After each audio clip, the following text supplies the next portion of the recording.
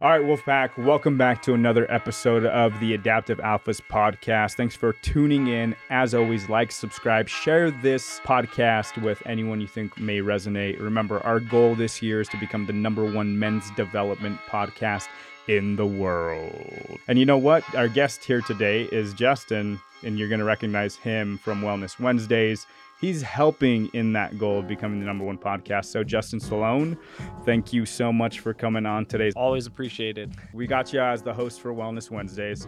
What are your thoughts so far on that?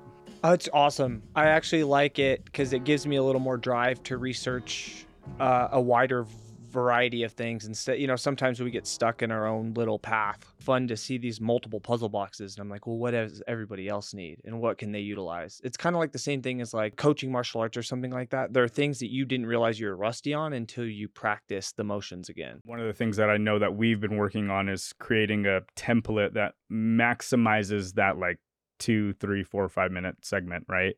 Because we're trying to cram all of the knowledge, all of the books, all of the information, all of the practices and experiences that we have and package it in a way that the audience can assimilate and then implementate the next day. It's been fun. And for anybody listening to this that doesn't know what we're talking about, go tune in to any Wellness Wednesday. You can go to the podcast Adaptive Alphas and then you'll see a separate green colored branding, and it's Wellness Wednesdays in 3 to 5 minute segments generally. We're just getting started because the show aspect, I think one of the things that separates us from the average podcast is that we are video first, and I really want to increase production value as well. With that, I did look back at the last podcast that we had, and I wanted to do a better job of interviewing you to give some, early context to the people that are tuning in who are recognizing you more and more being integrated into the Adaptive Alphas brand. What do you want to share that made you you? How far back would you like me to go? Nope, that's it for you. That's for you to. Well, there was just decide. a little time. No, I'm just kidding. Here's well, the you see, there's when a man meets a woman. There was a drunken night one. But for me, I did have a rough upbringing.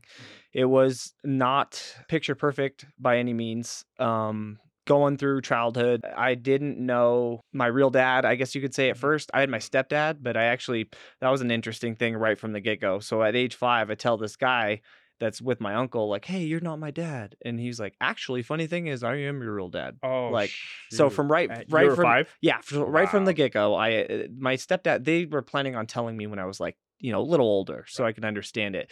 So like, that's like, well, while we're talking about this, first memory that pops up, starting with a rough upbringing. I have been surrounded by toxic masculinity my whole life. And it's not necessarily toxic. That's just a quote unquote thing. Yeah. What I mean by that is it's immature men that didn't understand that you don't have to be angry at everything. There was no vulnerability. I didn't grow up. My mom hugged me a lot, but my dad was always gone for work. And he didn't really care for his job very much. So he would come home. He'd be kind of angry. So the beginning was just, it felt like a lot of chaos. There was love. My parents did the best that they could of raising me. I had brothers that were already in their 30s. So my nephews were older than, I had nephews and nieces that were older than me. And so my brothers and everybody were, you could say, heavily affiliated with biker gangs. So growing up, that's what I seen a lot of, was a lot of this chaotic modern day barbarian style masculine vibe.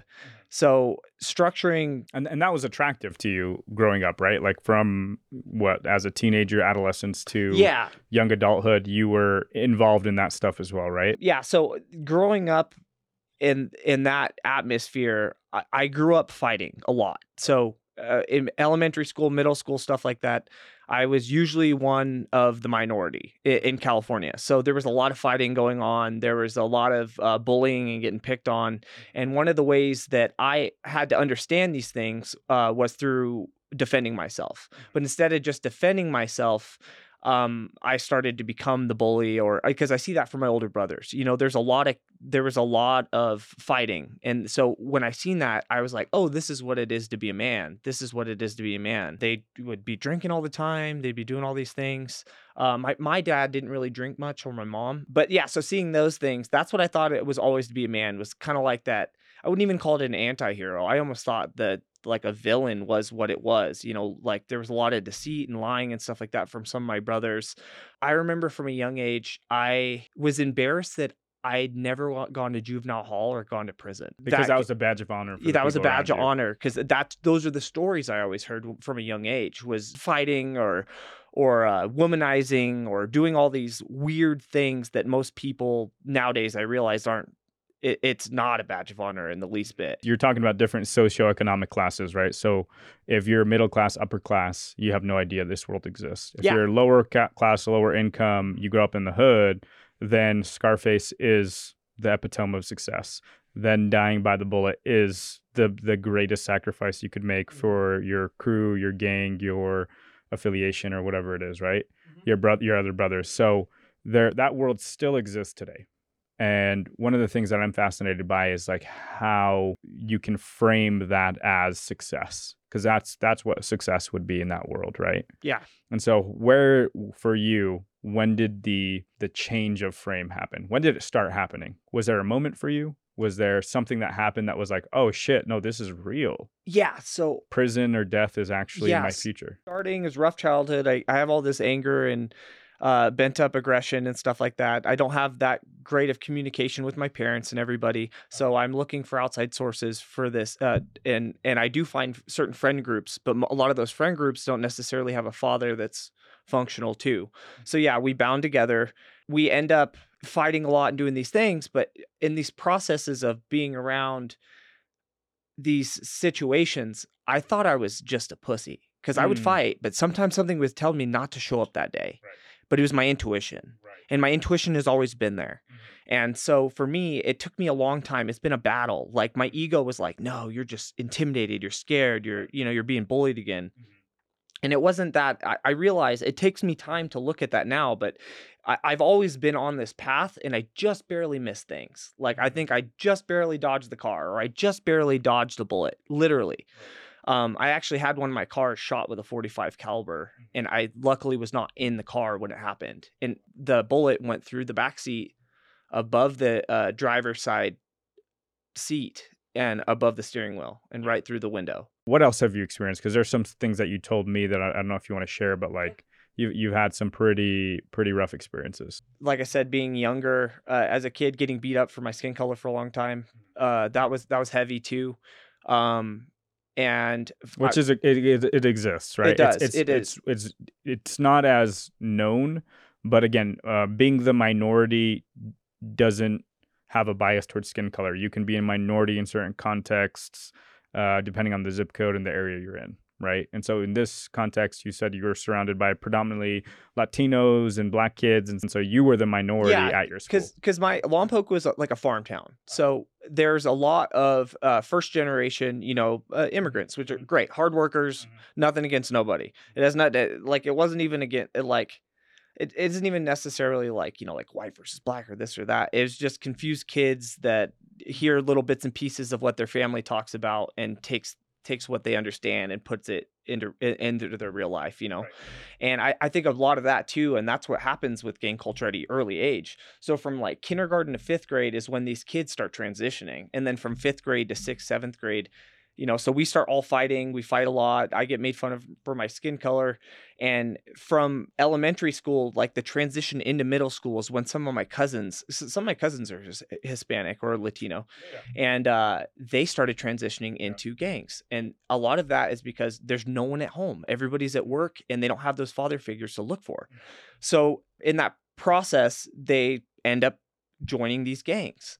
And for me, I was the same concept. We had these group of kids that were skateboarders, but they were really rough around the edges. Like we were super rough around the edges. We were considered another form in our town of, you had the West Siders, the South Siders.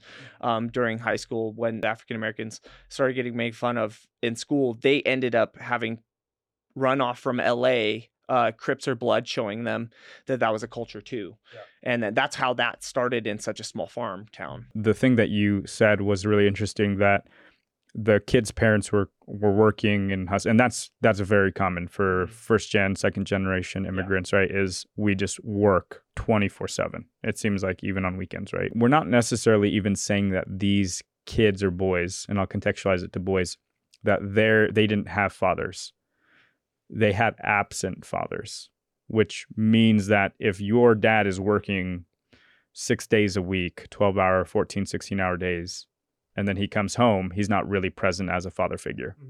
And so with that, absent fathers, the statistics are mind-numbing when you actually look into it. It's like something like 80% of all prisoners come from absent fathers. Something like 60% of every 70% of all runaway kids come from absent father homes. And so I think it's important to maybe touch on that topic a little bit. So what would you say, because you turned out pretty good. I turned out pretty good. Yeah, I would say figure out who you admire most and why you admire them, and start to develop maybe some of those traits, and that's what at least that's what I had to do. Is I looked at these people and I realized that it wasn't this angry, go get everybody barbarian mindset. I was like, well, a lot of people don't like me now because of this, so that was something that I had to struggle with. For me, it was not having my dad there. My dad was not there, and then when he got home, he was angry, type of deal. So it's, my dad is the only man that I refer to as a superhero in real life. But that still doesn't negate the fact that he was working so much to provide for his family that he wasn't able to influence me in a lot of ways. And because of that, I fell off track a lot, right? Like I fell into these dark situations, hung around with the wrong crowd, everything, right? But as I evolved and grew and saw all of the sacrifices that he had made and the things he went through and the life he had, I started recognizing how amazing he was, right? But in the thick of things, sometimes we can have that perspective of like, I wish my dad was just more present in my life. Yeah. And like, poor me, Yeah. right? That more victim mindset. Like, why can't my life be different versus that person's doing the best that they can with what they have and based off what they were raised. So from a father standpoint, it's just being, like you're saying, it's being self-aware. Knowing if you only have a certain amount of time, spend that time and be like, so I see even with some of my friends that are parents, is they don't realize that they're projecting. So they're sitting, like, say you have X amount of time, but you talk to me nicely, but then when you talk to your kid, you have an annoyed voice. So you just have to be aware of what's going on. So for me, I would have felt way more comfortable with my dad if I wasn't automatically having to go into survival mode when he gets home. Say if you hate your job and it's reflecting onto your family, be mindful and pay attention to those kind of things. Maybe don't go into the substances that a lot of people do, and then try to be more, like you said, more present. So be able to know who you needed when you were a kid. And that's what I do with my nephews, is I look at what I admired most about male figures when I was a kid that aren't the negative things. I'm like, man, I really enjoyed like riding on the back or the front of my dad's motorcycle, or I really enjoyed going fishing, or this, that, and the other, or going to parks, or people playing with me. So for me personally, what I do is I try to find the traits that I admired in adults when I was a kid, and I try to give that back plus 10 if I can, but at the same time, you can only give as much as you have. So if the dads are so burnt out, then make some time for your kids that that you can all sit down and just realize that they are not doing anything to really hurt you. So there shouldn't be any reason that you have this like ill will towards your kid. And that's something I've seen a lot growing up, and I see in some of my friends, and they don't even realize they're doing it. It's taxing to have a conversation with their kids. When they post on social media and do all these other things, they're so loving, but that's not the love that they give. So I think love should be given equally. The same way you treat or you want to be treated, the same way you have to treat your kids. Yeah. I noticed that with parents as well. It's like, you almost get resentful. I'm talking to my friend right now, stop bugging me. And it's if you were to flip that energy on your friend and then give that energy to your kid, you could kind of see that contrast. Yeah. Right. And so that's such good advice. Now rewind back to your late teens or mid teens. How would you coach yourself through that time of your life now? And what's wild? I actually had an ayahuasca journey where I got to do that. I got to walk back all the way through my childhood. And the reason I was easier able to explain it to you in the last podcast is because I sat down and I went through all of it more recently to that time. I think right now I'm like, might be compartmentalizing little bits and pieces or something. And you did that in a sanctioned place where it's legal, right? Yeah. The crazy thing is my nephew's in that same situation. So he is the almost identical to who I was because my family doesn't change. Now there's just more of them with the same childhood trauma. So now it's amplified. Now it's just a reverberated echo through our generation. So now they have multiple levels of that. So for me, I honestly, one of the first things I would have told myself is like, hey, dance more. Don't worry about what people are thinking of you. Don't listen to your brother. Enjoy MMA, do some things there, but know that it's okay. Like for one of the things that I had is I learned Spanish for 3 years, kindergarten to 3rd grade. But my brother said, I can't speak that. My older brother was like, hey, you're not going to talk that shit here. We're, this, that, and the other. And so for me, I was embarrassed about like being able to know Spanish a little bit, like they read to us in Spanish for every hour, stuff like that. It was like these little things of immature masculinity, this insecure thing, because they didn't know how to do it. So I wasn't able to do those things. It would be making sure that me as that little person was way more open and way more okay with being vulnerable and singing and dancing and being myself early on.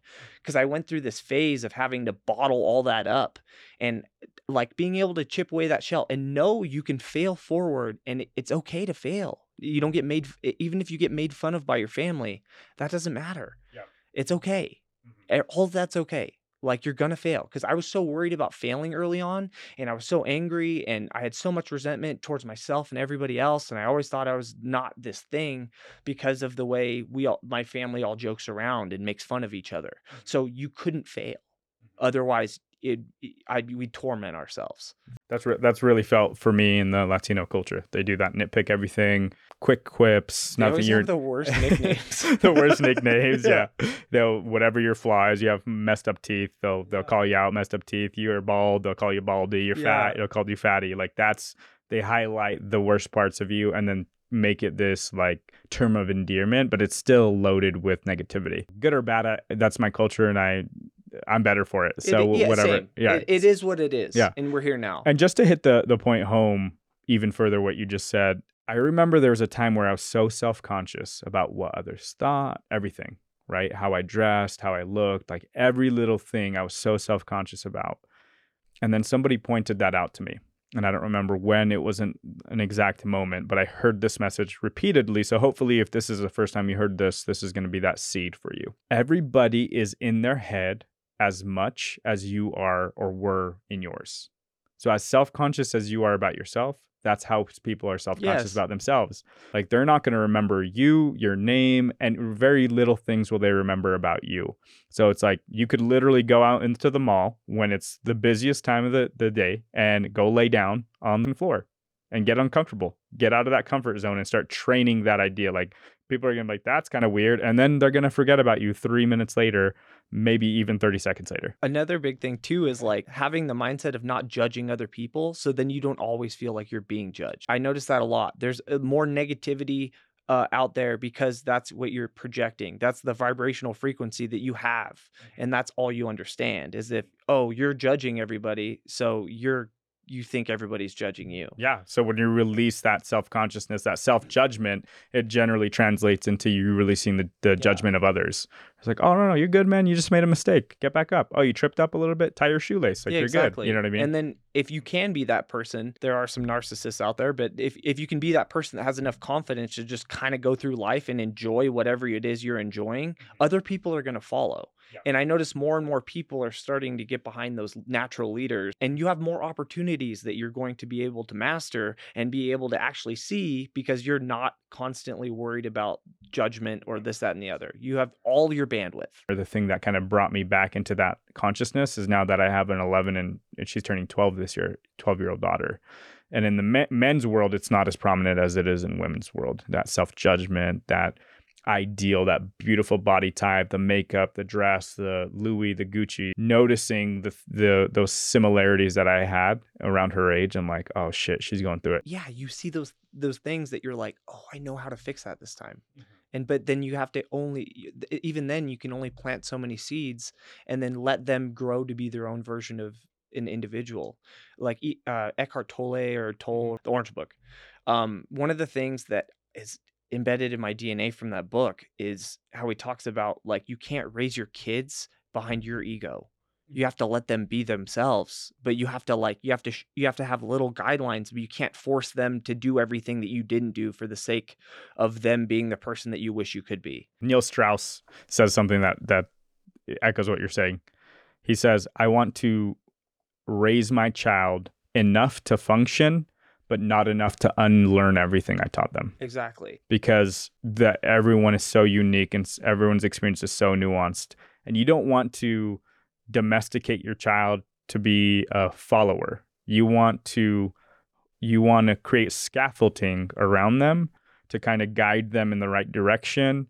But eventually they're going to have a coming of age. Mm-hmm. They're going to have to develop into their own person. And that's with that rite of passage happens 11, 12, 13 years old for most boys and girls. So just to capture what you said, be authentic. You train yourself, be more authentic, and care less about what others think or are projecting on you. Yes, right? Treat your life like you're a video game character and you're trying to gain attributes.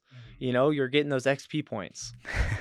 Those XP points, and for those that don't play video games, that's experience points. You're getting exactly. You're just, if you can always be a student in life, then you know you're always learning, and that's just it. Sometimes you're the student. Every once in a while you'll be the leader, but you're forever learning. Bro, that's literally, dude, I get so excited about that shit because personal development is like, that's been my central mission for so many years now. And making that analogy between like, dude, the same way you play video games, the same way you want to level up your character, the same way you want to get better, you want to get stronger, you want to get faster. Like life can be a fucking video game. Yes, it can. You can get better, stronger, faster, smarter, level up every aspect of your life, everything, your friend group, your peers, your businesses grow. And like that can be real life. Great frame, dude. Like Joe Rogan says, become the main character of your movie. Become the hero of your own journey, like, and that was literally what happened to me. I was sitting there playing video games. I was, smoking weed, doing all these things, being a degenerate in my own right, and skateboarding. And like, I'm like 18, 19. I quit a good job just because I was like, responsibility was too much for me. I was playing this video game, and then all of a sudden I'm just like, I don't want to smoke weed anymore. I don't want this. Mm-hmm. Like I've spent 15 hours doing this, and in 15 hours I could become this person. Mm-hmm. And that's what brought me back to the gym, training way harder, went back to MMA. I was like, I could be this character. Like this could be real life. So I started working on becoming that person. On that same subject, where did the wellness aspect of you come in? Because we didn't touch on that the previous episode. No. And so what age did you start getting involved in health and wellness, where you notice those differences between when you're eating a certain way, moving your body a certain way? And even thinking now, like when you bring it up, I think it was when I was a kid. My parents, I didn't eat well growing up, but I really liked the idea of like herbs and Eastern medicine through like martial arts movies. And I've always loved magic and the whole rags to riches stories of things. And I felt, and when I seen like alchemists and different things like that in movies, that's where that started. But what hit it close to home is me becoming. I was an alcoholic, and I was we talked about in the last podcast, heavy into construction and drinking, do all these things. So that's what I thought it was to be a man. I would say high school. High school is when I started figuring out, because I was lifting for the girls. My buddy, 17. Me and him would go to the YMCA. 16, I would say. I did play some sports in high school from freshman year on. I played water polo. I've skateboarded and biked my whole life. So I was always active, but I wouldn't say I was well. I was strong. Looking back at pictures, I was a lot bigger than I thought I was. Everybody was like, dude, you're a big guy. But I thought it was because of my personality. So I was so violent. So everybody, because I was the, sophomore knocking out seniors. Yep. If, not everybody, there was some big seniors, but there was a couple times when I got pushed to the limit, and that happened. You had that record of fighting. Yeah. You can ask most people in my hometown, and all of them will recall one fight or another. But yeah, so what it was, the biggest thing was moving to Utah. I was 22, my hero's journey. You were always looking for a rite of passage. I was stuck in my hometown, and I'm like, I don't know where this is going. And this is also tied to a psychedelic experience. But So we ended up going to EDC 2012. Never been to a rave, and that was my first one. So we have this crazy like time with some of my really close friends that I call brothers because I've grown up with them. Like my brothers were more like uncles to me. And so I'm hanging out with them, and he's like, "Hey, move to Utah." And I'm like, "Okay." I end up packing up all my stuff and just getting rid of a bunch of stuff and moving out here. In that first 6 months in that house, we had another experience, and I realized so the whole world ended. It was like the Matrix. Like people were plugging in, unplugging, and this wire in the back of their head, and that was the experience of them. It was almost like AI. So it was like a big coax cable. They'd plug in. Everything was like a dystopia, and they'd plug in, and we'd go to an alternate universe. So I was living multiple lives in different dimensions, and every time they unplugged, it would go back to the same spot. It was this cement building. Like you couldn't see that there's trash everywhere. Like the Matrix, legitimately. Legitimately, and then Yeah. you plug back in, but you had to basically pay these dealers to give you this energy that they plug in, and that everybody were just these little skinny, weathered. They almost look like gray aliens without the big heads. So like really skinny, like fragile bodies. That's how everyone was. Yes. In this dystopia. Yeah. There, at least where we were at, Yeah. like all the people around me were just laying up against walls. Were you like that too? Yeah. Yeah. Wow. And then I'd plug back in and I'd go to another universe. Like I was like a police officer in like a space force. And then I'd unplug and plug back in. And I ended up in this like astral realm to where I was literally one of the fabrics of the universe, where it was basically felt like I was in a solid gold guitar string,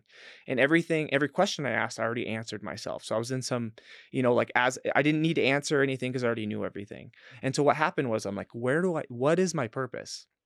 It shoots me out of this realm, and I'm standing in the backyard in the snow, and I'm watching the world come back. Bit by bit, everything got decimated, and it's coming back sprouts at a time. So it's coming back little sprouts at a time. And I was told, you're on your journey for wellness and health. You are one of the people that has been awakened and needs to help these people. That I watched the world be recreated, and it like plant by plant.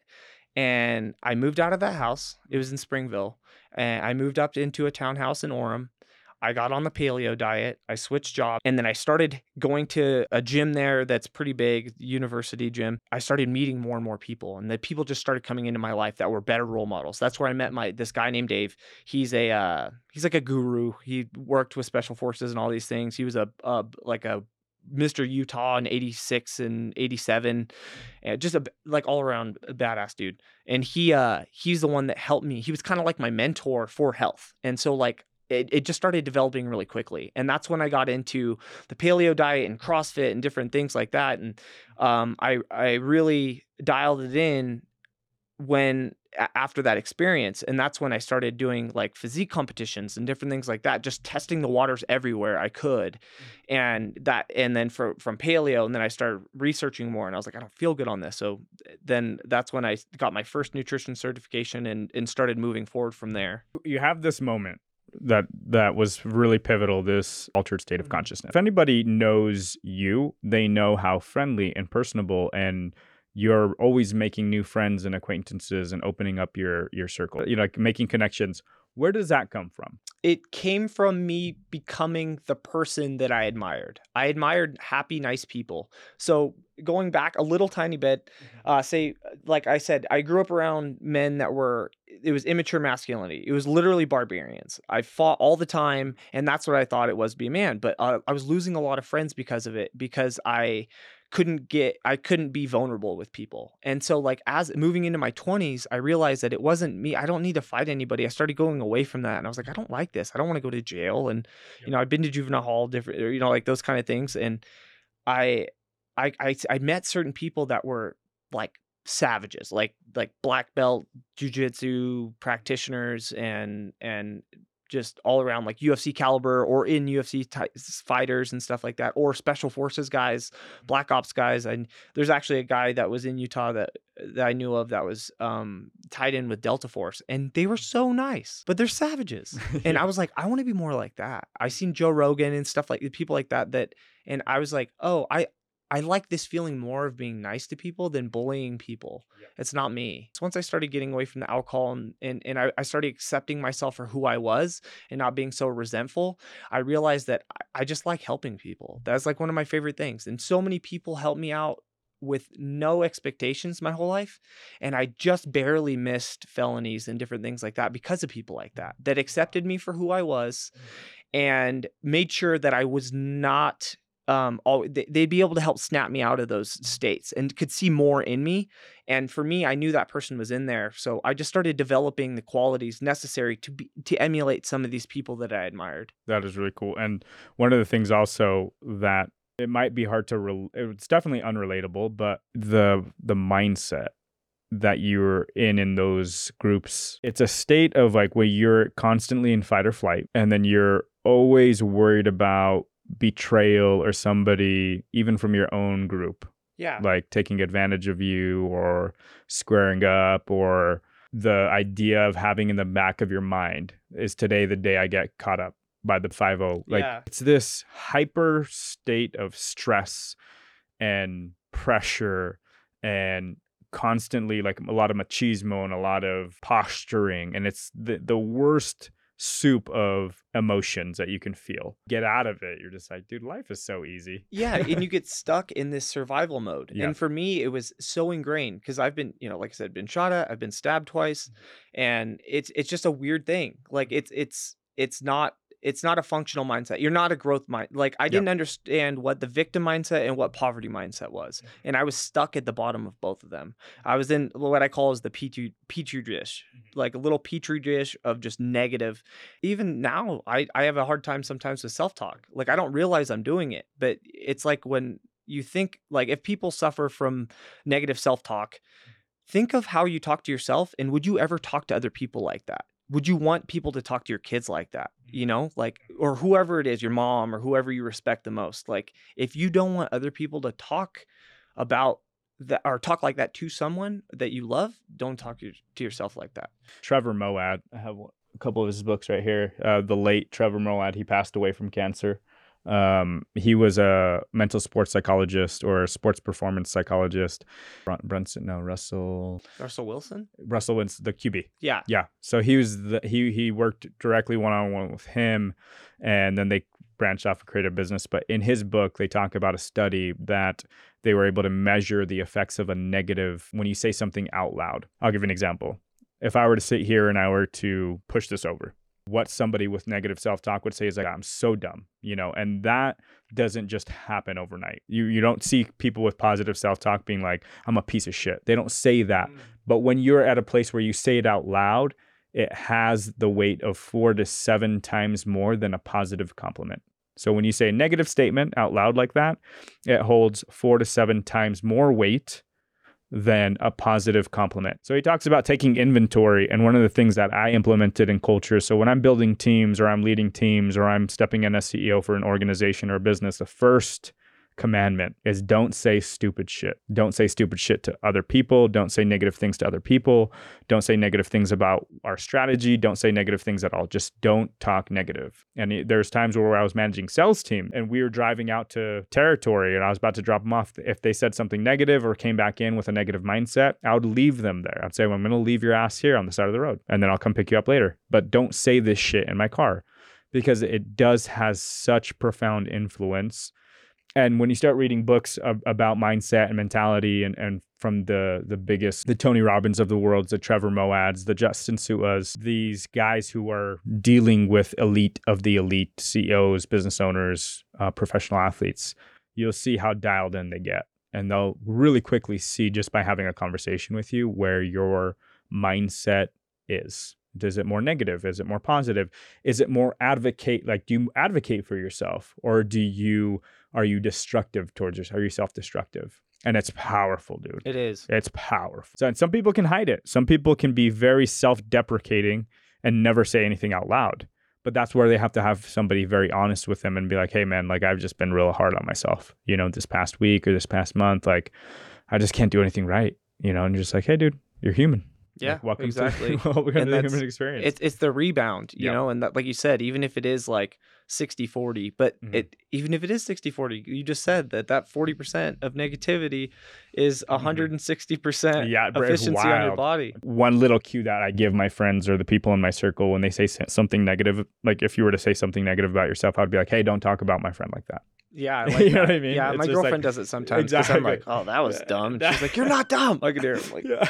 where It's is like, she? hey, don't talk about my friend like that. And you're like, oh, dude, that's a good reminder. And we all need it every now and then. No one's perfect. And it's powerful, though. And I love that stuff. And that's another quick little intro to Mindset Mondays. It's coming this week, or let's see, today's Monday. So it'll probably be here.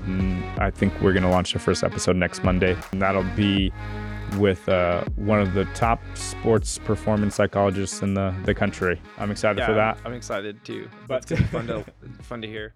I think that's one of the biggest things is like a combination of being able to sleep better and talk to yourself better. If people can do the two of those, that like life-changing things will happen. Yeah. And for me too, one of the things that, or one of the philosophies I like to believe in, and it helps me with purpose, is the idea that your soul knew exactly what you were going to go through in this life and signed the contract, and you came anyway. So everything that's happening is supposed to happen to make you grow as a person, and it's up to you whether or not you can find the strength in everything. So for me, that really helped me in my early 20s to hear that and be like, yeah, I like that. So I'm here for a reason, and my soul knows what the reason is, and I'm just going through life experiencing it also to kind of put those pieces together. But it kind of it gave me a little more purpose to be able to do it that way. So for the listeners that are just going through it right now, the kids that have similar backgrounds, rough and tumble, the society would deem them as at-risk youth, or just had that really tough background, poverty, everything, right? I was labeled as a problem child from day one. That was something that I experienced. Yeah, I did too, and that's why I'm asking you, right? So when did the reframe for you happen? How did you reframe that? It's happening to me to it's happening for me. How did that happen? I took the mask off.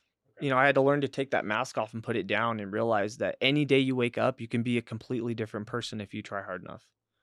It might take some time, but like, say if no one believes in you, but you want to do this one thing, say a podcast or whatever it is, you got to learn how to have faith in yourself. Take baby steps, like even if they're little tiny micro steps in the right direction. The biggest thing is you can change. That was what helped me. It was like, I can be whoever I want to be. And it's just like knowing that you can, and so many other people have.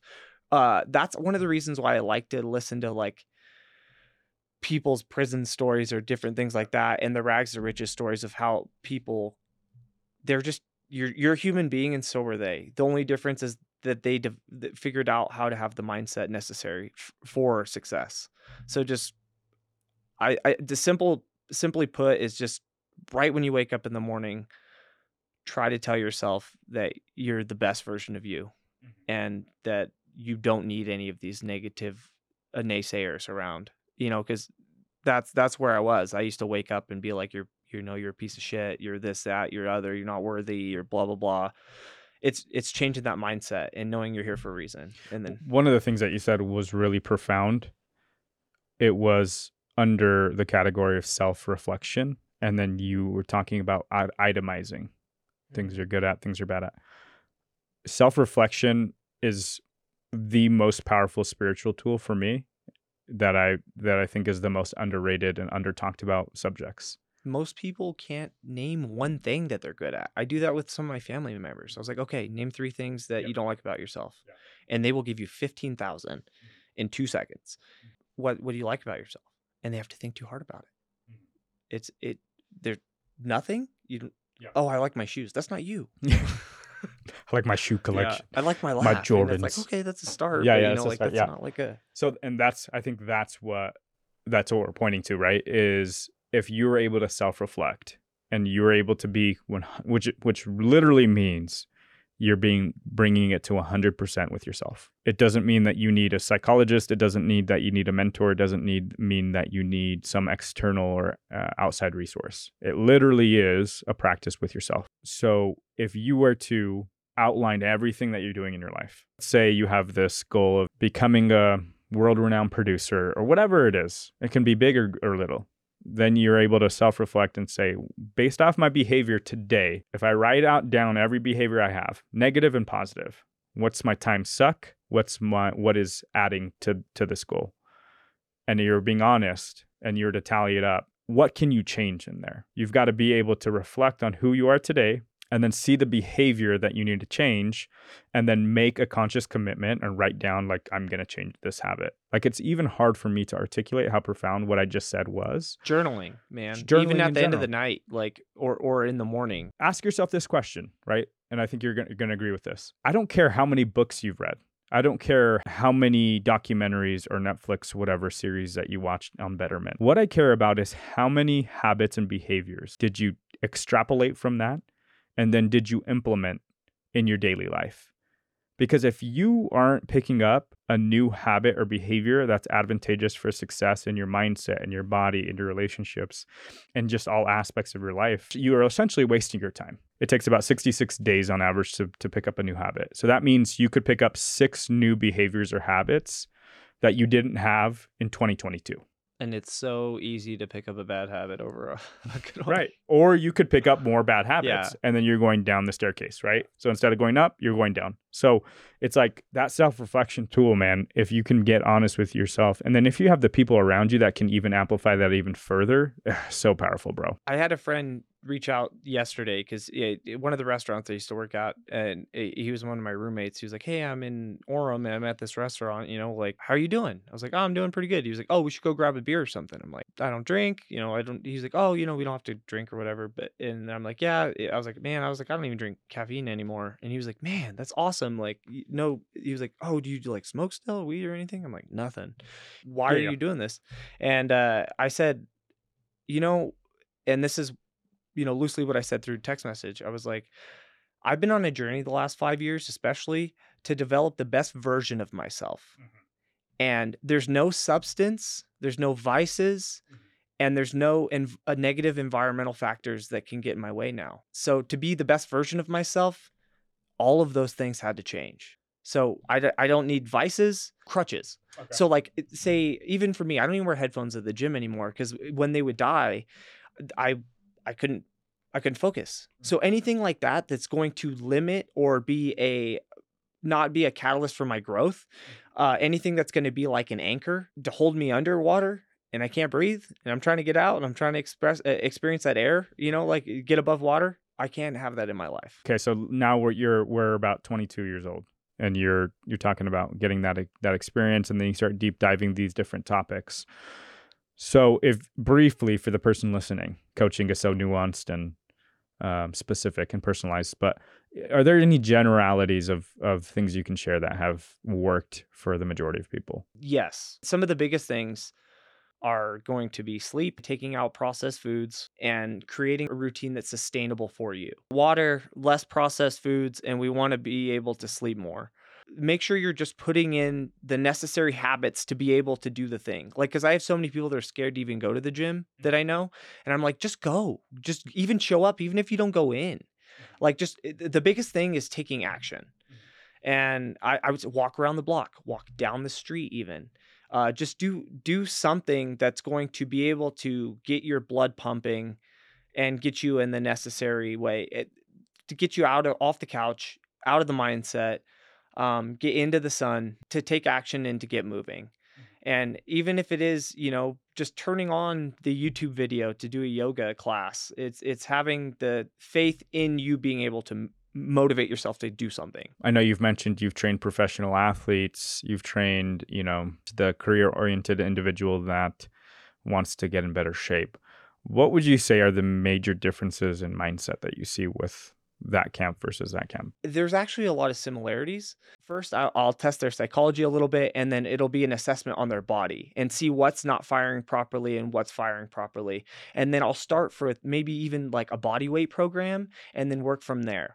To see how they respond, how their body responds, things like that. And then so for a pro athlete, especially if they're sport specific, I'm going to look for imbalances in the person that are going to impede movement patterns necessary to keep them away from injury, but also see, like, say if they have an injury, see why that's happening, and then basically dissect the athlete and see where their muscle imbalances are. So say if somebody has a hamstring issue, and there's something going on to where they don't activate their hip flexor properly, and they're not striking their foot properly, and that's what's causing their hamstring to blow out. So for the everyday person, I'm building a foundation and a routine so they can develop and at their own pace. So if they don't respond well to criticism or different things like that, then I ease in. I candy coat it.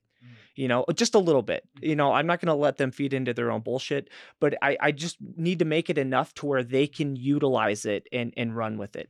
But somebody that has spent their whole life listening to coaches, I will try to find a blend of a similar where I'm trying to meet them on the level that they understand and respect, but also not let them go in, because unfortunately a lot of pro athletes, they tend to be teenagers, like they act like that sometimes because Oh, they've been gotcha. taught so much or have been like coached so much that some of them can they like to push back, So is there like a pattern of yeah. imbalances that you see with pro athletes? Yeah. Like, is it hip flexor, foot issues? Is it? It's so I spent some time with a myofascial release. The imbalances are sports specific, so they have overcompensations in certain areas. So, like, say if it's somebody that does a lot of running, and it's not like say if it's sprinting, they could have overdeveloped glutes, underdeveloped hip flexors, a lot of like the tie-in muscles for their calves and different aspects of their Achilles tendons, stuff like that, are going to be too tight.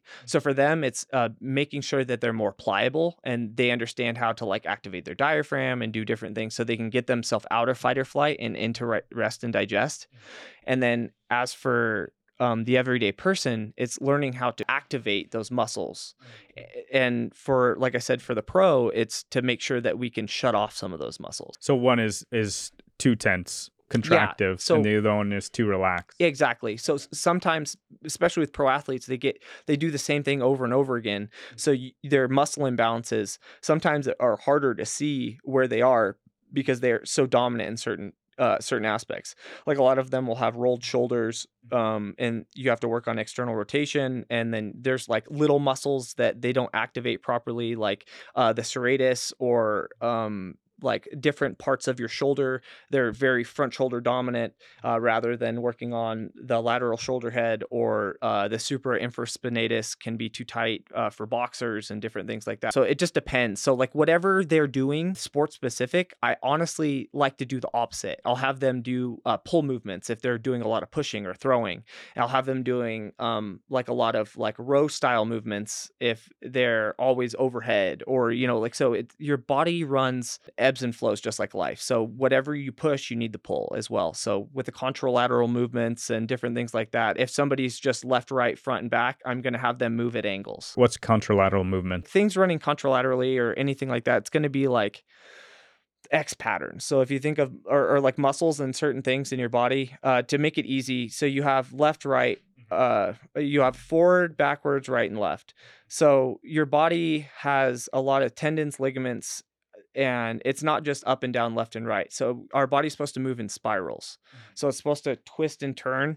And a lot of people, when they work out, they don't twist and turn properly, or they twist and turn one direction. It's being able to or break the barriers for like the tightness in their body. What could you share with the person who has a desk job? What can they do differently in their job, in their life, that maybe a little tweak here, a little tweak there that would enhance their overall well-being? Because most jobs now are computer jobs. You're on your computer 8 hours a day. I mean, it's kind of hard to track where your tightness is, but being able to, some of the things I would say to try to utilize, I mean, at work, get up, be able to walk around, come back. What is that? It's the 80-20 or the 60-40 rule. There's a bunch of different, like, depending on which theory you're looking at. Basically, you spend X amount of time at the desk, and then so for every hour or 2 hours you spend at your desk, you spend 10 minutes of moving around a little bit. So if it depends where to your body's feeling it, but I would say more people need to sit in a squat without a chair, some sort of quadruped position is beneficial, like crawling or something like that, and hanging, like being able to hold on to something or being able to elongate your spine in some way or another to where you can make sure that you're getting stretched out. So, like, even a huge one I would think for people that sit down a lot is lay your back down and have your feet elevated so it can help recirculate the blood. I've seen it big in the Eastern culture. There's a lot that ties into that. I forget the actual name that they call it. I've seen it from like an old school yogi. So basically, you lay down, you put your feet up against the wall. It helps recirculate your blood, and it's supposed to help with your chi. Yeah. So Um, every recommendation you just had, how much time? How many times a day? As for squatting, depending on if you have pain or not, you could do 15, 20 seconds. Just try that. You're talking about a third world squat. Yes. Okay. Yes. Yeah. Like, or what they call is ass to grass. Get as Ass to close grass. as you can. Another way to do that is maybe hold on to something, whether it's like a post or just something so you can have a little leverage so it's not so hard on your ankles, your knees, or your hips. And then as for hanging, you could have your toes on something. You just reach up and touch like even the door frame and just kind of hang from the door frame as long as your door supports it. There's that little molding, something like that. Or you can lay like even hip hinge, basically hinge at your hips downward and have your arms straight, and you can stretch out your arms, and that can alleviate tension on your spine. And then a quadruped position is being on all fours in some aspect. So you're basically on your hands and knees, and you can just work on being able to crawl around a little bit. If more people just crawled and literally just crawled like you were a kid and just worked from there, you'd see a lot more functionality out of your back and your hips and your knees, because most people don't bend their knee even 90 degrees anymore. So I saw a guy on social media, and he was doing like a month, like every day for 30 days, where he would crawl on his, he would do a bear crawl for like 2 minutes a day. Yeah. And the changes that he had, the before and afters, were phenomenal. His forearm strength, his shoulder, just like everything was more filled. So that was interesting. Yeah, I would say easiest thing, set a timer for like 15 to 30 seconds and just try each. Just very simple. Even if it's only 5 seconds. If you can sit in a squat for 5 seconds, that's 5 seconds per day longer than you ever have. And then you'll be able to start growing that into minutes. And it's so hard to like pick a specific time or a specific type of movement because there's so many people out there. But squatting, crawling, some sort of climbing or hanging, those are all beneficial. All things that you used to do when you were a kid, and most people need to get back to that. So you'll have more functionality from your body. And an added benefit, a byproduct of doing these things, if you haven't gotten over your self-consciousness and worried about what other people think about you, you're going to be doing movements outside of the general frame of what 10 to 14 movements that everybody does at the gym. Yeah. It's like on average, the average gym goer does 10 to like 12 movements. You might feel obscure, you might feel different, but again, you're going to practice that great skill set of not caring what other people think about you, because this is about you and your health. This isn't about what other people think. Exactly. That is normal. This is you trying different things. In general, man, we've got to take care of this vessel we have, right? Because this is the lens of perception in which we experience this world. And the more stiff you are, the more hurt and injured you are, that's also going to reflect your mindset. So we'll go more into that. If you like those quick tips, those recommendations, Justin, again, is on Wellness Wednesdays, or you could follow him on social media, JomFiit, JomFiiit, or the Elevated Jedi. And he goes over all that. And again, we're asking him these things, and we're getting into wellness with Justin because he's a practitioner. So go follow him. You'll see his 66-inch box jump, his 450 deadlift, strength, the limberness, the gymnastic skills, he's a well-rounded, a very multifaceted, multi-versatile human. So, and that's the culture we have, is the guy that can bench press 315 for reps but can't do one pull-up. Exactly. And that's why I've done so many different things athletically, because I've seen that. I'm like, I don't care if you can bench press 405 pounds, like you can't even squat 405 pounds. Train like a monkey. Because we are a direct lineage. Yeah, we are depending on who you ask. We're primal people. Talked a little bit about your past. We've highlighted a little bit of your strengths. One of the things that I'm trying to normalize is men being vulnerable, men talking about things they struggle with, and not just highlighting the benefits, because the statistics are staggering, man. They're very scary. how many teenage boys commit suicide, how many men are in a very deep dark hole. Did you And see the new studies that came out? And that's actually one of the Wednesday clips I'd like to do is how men's friends have been decreasing. yeah. Like the communities are getting smaller and smaller. Yeah, and that's another one. I mean, that's one that I wanted to talk about with my last guest that came on, which was, it's weird to make friends after 30. Like, it just feels weird to make friends. So I would consider you a friend. One of the things, though, that we focus a lot of energy in our business and our entrepreneurial endeavors. Side of that, though, that's pretty much true for all of my male friendships. It's like, if you're going to be in my circle, it's like we're building shit, we're growing shit, we're getting better. People might see you, your physique, your life, your experience, your knowledge, and think, you're perfect. Your life is fucking perfect, bro. You know what I mean? Yeah. I would say for that, I think everybody battles some form of either comparing to others or trying to be the best or there's whether it's self-doubt or like that comparing and like that weird contrast that people have with everything and everybody.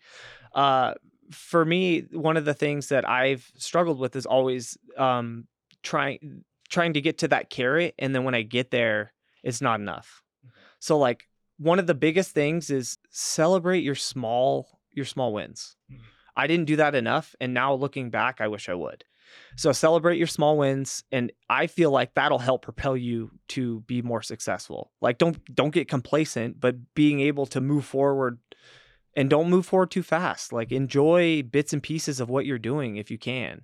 Because you never know how much time you have. If you're always hustling or grinding and doing all these things, but then you don't spend time with family and a car accident happens and you're gone, like what happens then? Are you going to be worried about, being able to do all these things and then never like kind of chilling and just sitting back and thinking, wow, like I did this stuff, or whatever it may be. So is that something that you struggled with? Yeah, I still do. I still yeah. do. It's celebrating the small wins and not trying to, don't get me wrong. You need a long view. And that was something I struggled with too. I didn't have a long view.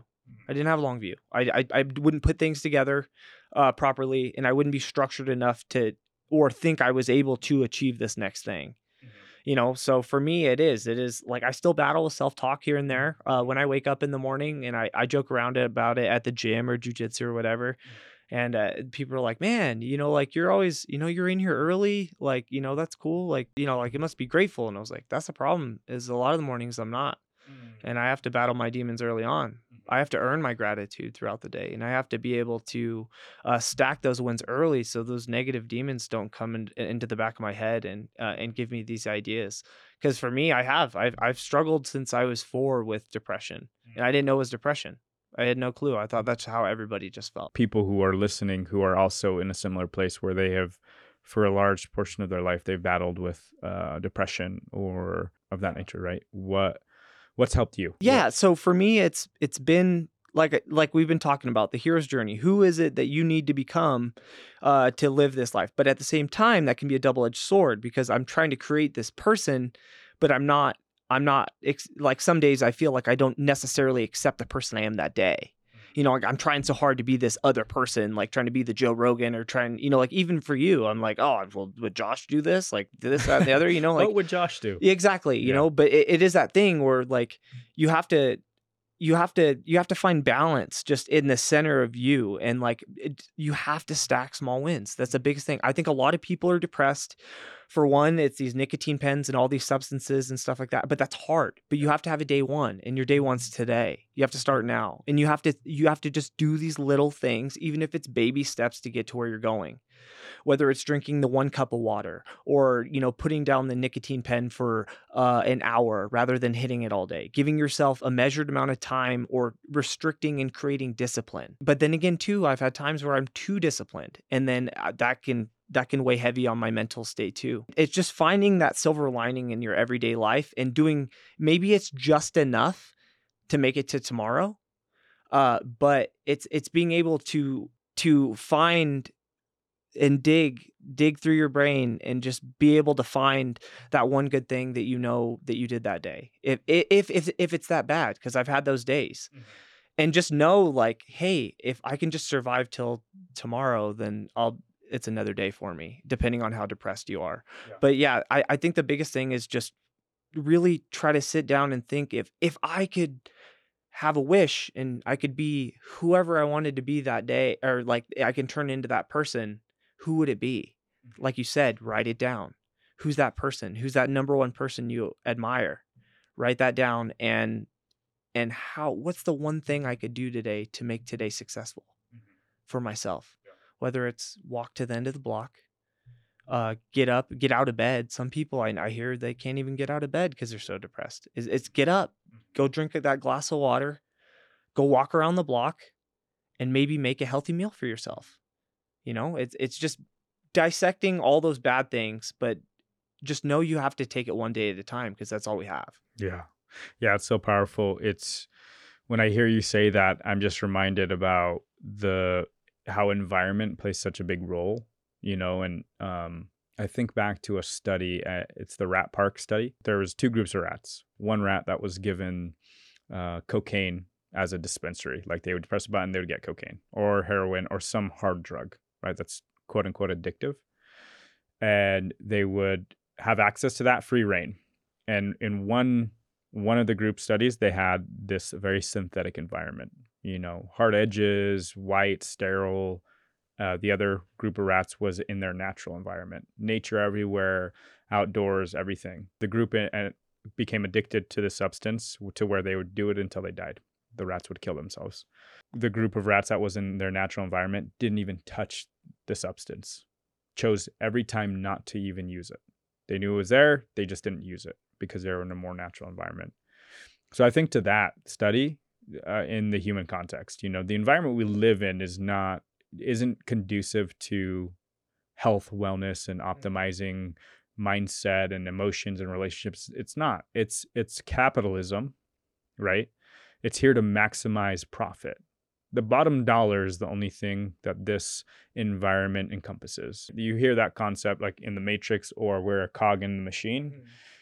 So when we're talking about mental health or depression or sadness or these emotional states that are quite literally connected and indicative to, like, that's you telling yourself that you are not happy with what's going on, whether that's how you're eating, how you're moving, what your relationships you have or lack of relationships, the money, like everything, right?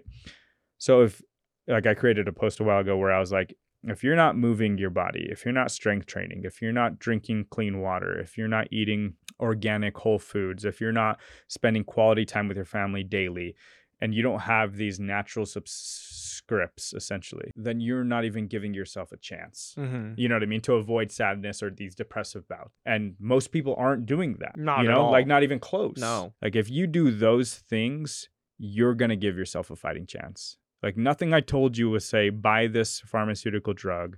Nothing I told you was cost you thousands of dollars to be told at a fucking retreat center. Like there's another exercise I like too. It's simple. It's, say you woke up in the morning and imagine you are dropped into this vessel or this body.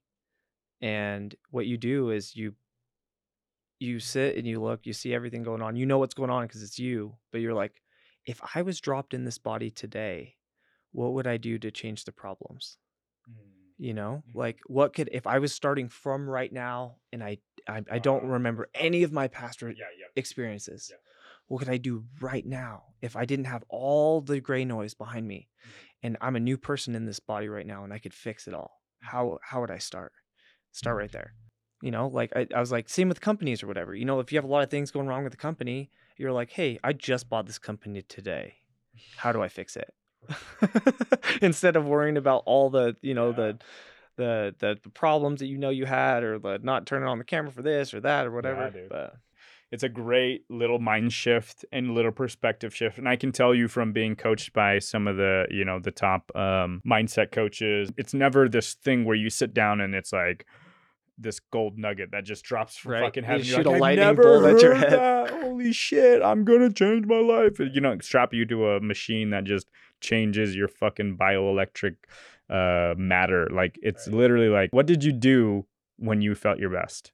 Exactly. Self-reflect. Oh, okay. I was doing this every morning. I did this. I went to this workout, I did this, and then are you doing that now? No. Okay, then start fucking doing that again. Right? And then you have to be vulnerable with those Yeah. people, because you go in Yeah. there with this rigid shell, and Yeah. they were like, "You're lying to me. You're not telling me any." Then, "Oh, you're perfect. Then why are you here?" Yeah.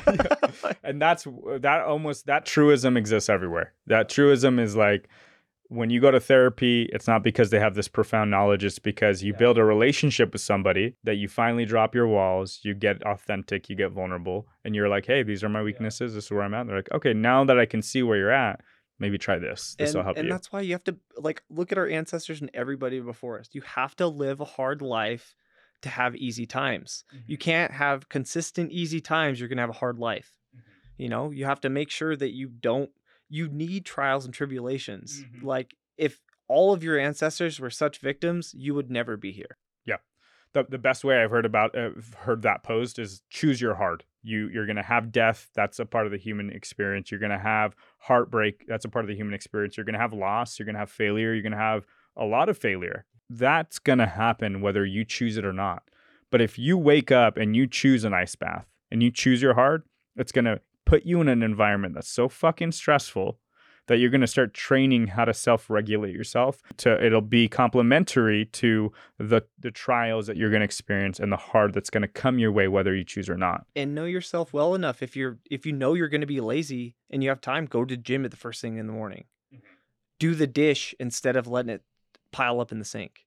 You know, make sure that you know yourself well enough to be able to do the thing necessary to get you to the next level. You know, so don't let the laziness pile up. Do whatever it is necessary to get you to that next step. Like, whether it's the dish or keeping your gym shoes at the door, so you know as soon as you get home from work, right? Or keep them in your car. Go right to the gym. So whatever little, or if you know you're in between washing the dishes and going upstairs, sometimes you sit down on your phone. This is from personal experience. And next thing you know, you're 15 minutes on to whatever it is. Yeah. Don't do that. Leave your phone somewhere and go get all those things done, and then treat yourself to the 5 minutes of cell phone time or whatever, you know. Exactly. You know yourself well enough to be able to create discipline necessary and be honest with yourself. Too many people aren't. Yeah. That's more important than anything. You have to practice that self honesty, that being 100% real with yourself. When you look somebody in the eyes and you're talking seriously to them, you see them look down, or you can see them folding, and you're like, you didn't do the thing, huh? That you just said you did. That's real. And even if you don't have anybody like Justin to be able to read your nonverbal cues and tell you, like, come on, bro, like, call you out, do that to yourself. Yeah. The number one thing that's always going to get in your way is you. Yep. Whether it is an outside, like, there are circumstances that change, but your mindset that has to adapt to be able to overcome these roadblocks. No matter what, you can point the finger in every direction, but it has to start with you. You have to be able to do whatever it is necessary for your success. No one's going to hand it to you. At the end of the day, it's you. You can have your family, you can have your kids, you can have everybody, you can have the best environment. But if you're not there for yourself, no one else can be either. How do people get that radical accountability and responsibility? Through hard work and discipline. You got to, like I said, you got to start right now. You got to start today. You got to start doing the things necessary, and you have to use those negative thoughts and some of those negative ideas toward yourself as a guideline or a roadmap and a compass to understand why do I feel like this about myself? Yes, there's childhood trauma and different things, but at the end of the day, we have these anxieties and we have these negative narratives on ourselves and other things, because we know we're not doing most of us, I should say, because we're not doing these things necessary to positive habit stack and to create the best version of ourselves. So use that as a roadmap and, be accountable. I couldn't said it better myself. Justin, where can people find you? You can find me at The Elevated Jedi on Instagram. My fitness Instagram is JOMFIIIT. And on TikTok, it's JOMFIIT as well. 3 eyes. So Start icy salt. I sent you a text message about the content strategy. Are you going to implement that, Yeah, that definitely. video? Yeah, definitely. That was going to be I got dope. 2-finger push-up videos waiting for it. I don't know if you've seen those ones. No, yeah, Yeah. that's dope. That's gonna be dope. So yeah, go check out Justin. If you feel compelled, also reach out to him. He does one-on-one coaching.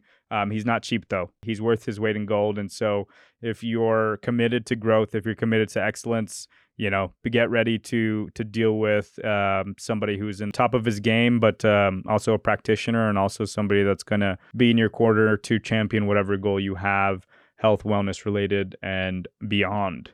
So thanks again, Wolfpack. If you have any questions, also, I just want to make this do this quick call out for the community. If you guys have any questions on health and wellness related, anything more specific you guys want to know or learn from, as Justin is the host, he would love to hear those, and we want to start engaging with our community directly instead of curating these random bits of information, which are still valuable. But again, if you have a question, email admin@adaptivealphas.com. You can DM both of us. Are your DMs open? Yeah. Anybody have any questions? I'm here to help the world. There you go. DMs are open. So we appreciate you. As always, if we brought you any value today, like, subscribe, and share this episode. Please help us grow the audience a little bit more by rate and reviewing the podcast on all podcast platforms, Spotify, Apple, Amazon, all of them. What is that other radio one? No, it's the radio. iHeartRadio. Oh, yeah, they have podcasts on there. Yeah, we're on there too. Probably not a demographic, but regardless, we're there. Except this again. Peace. Later, guys.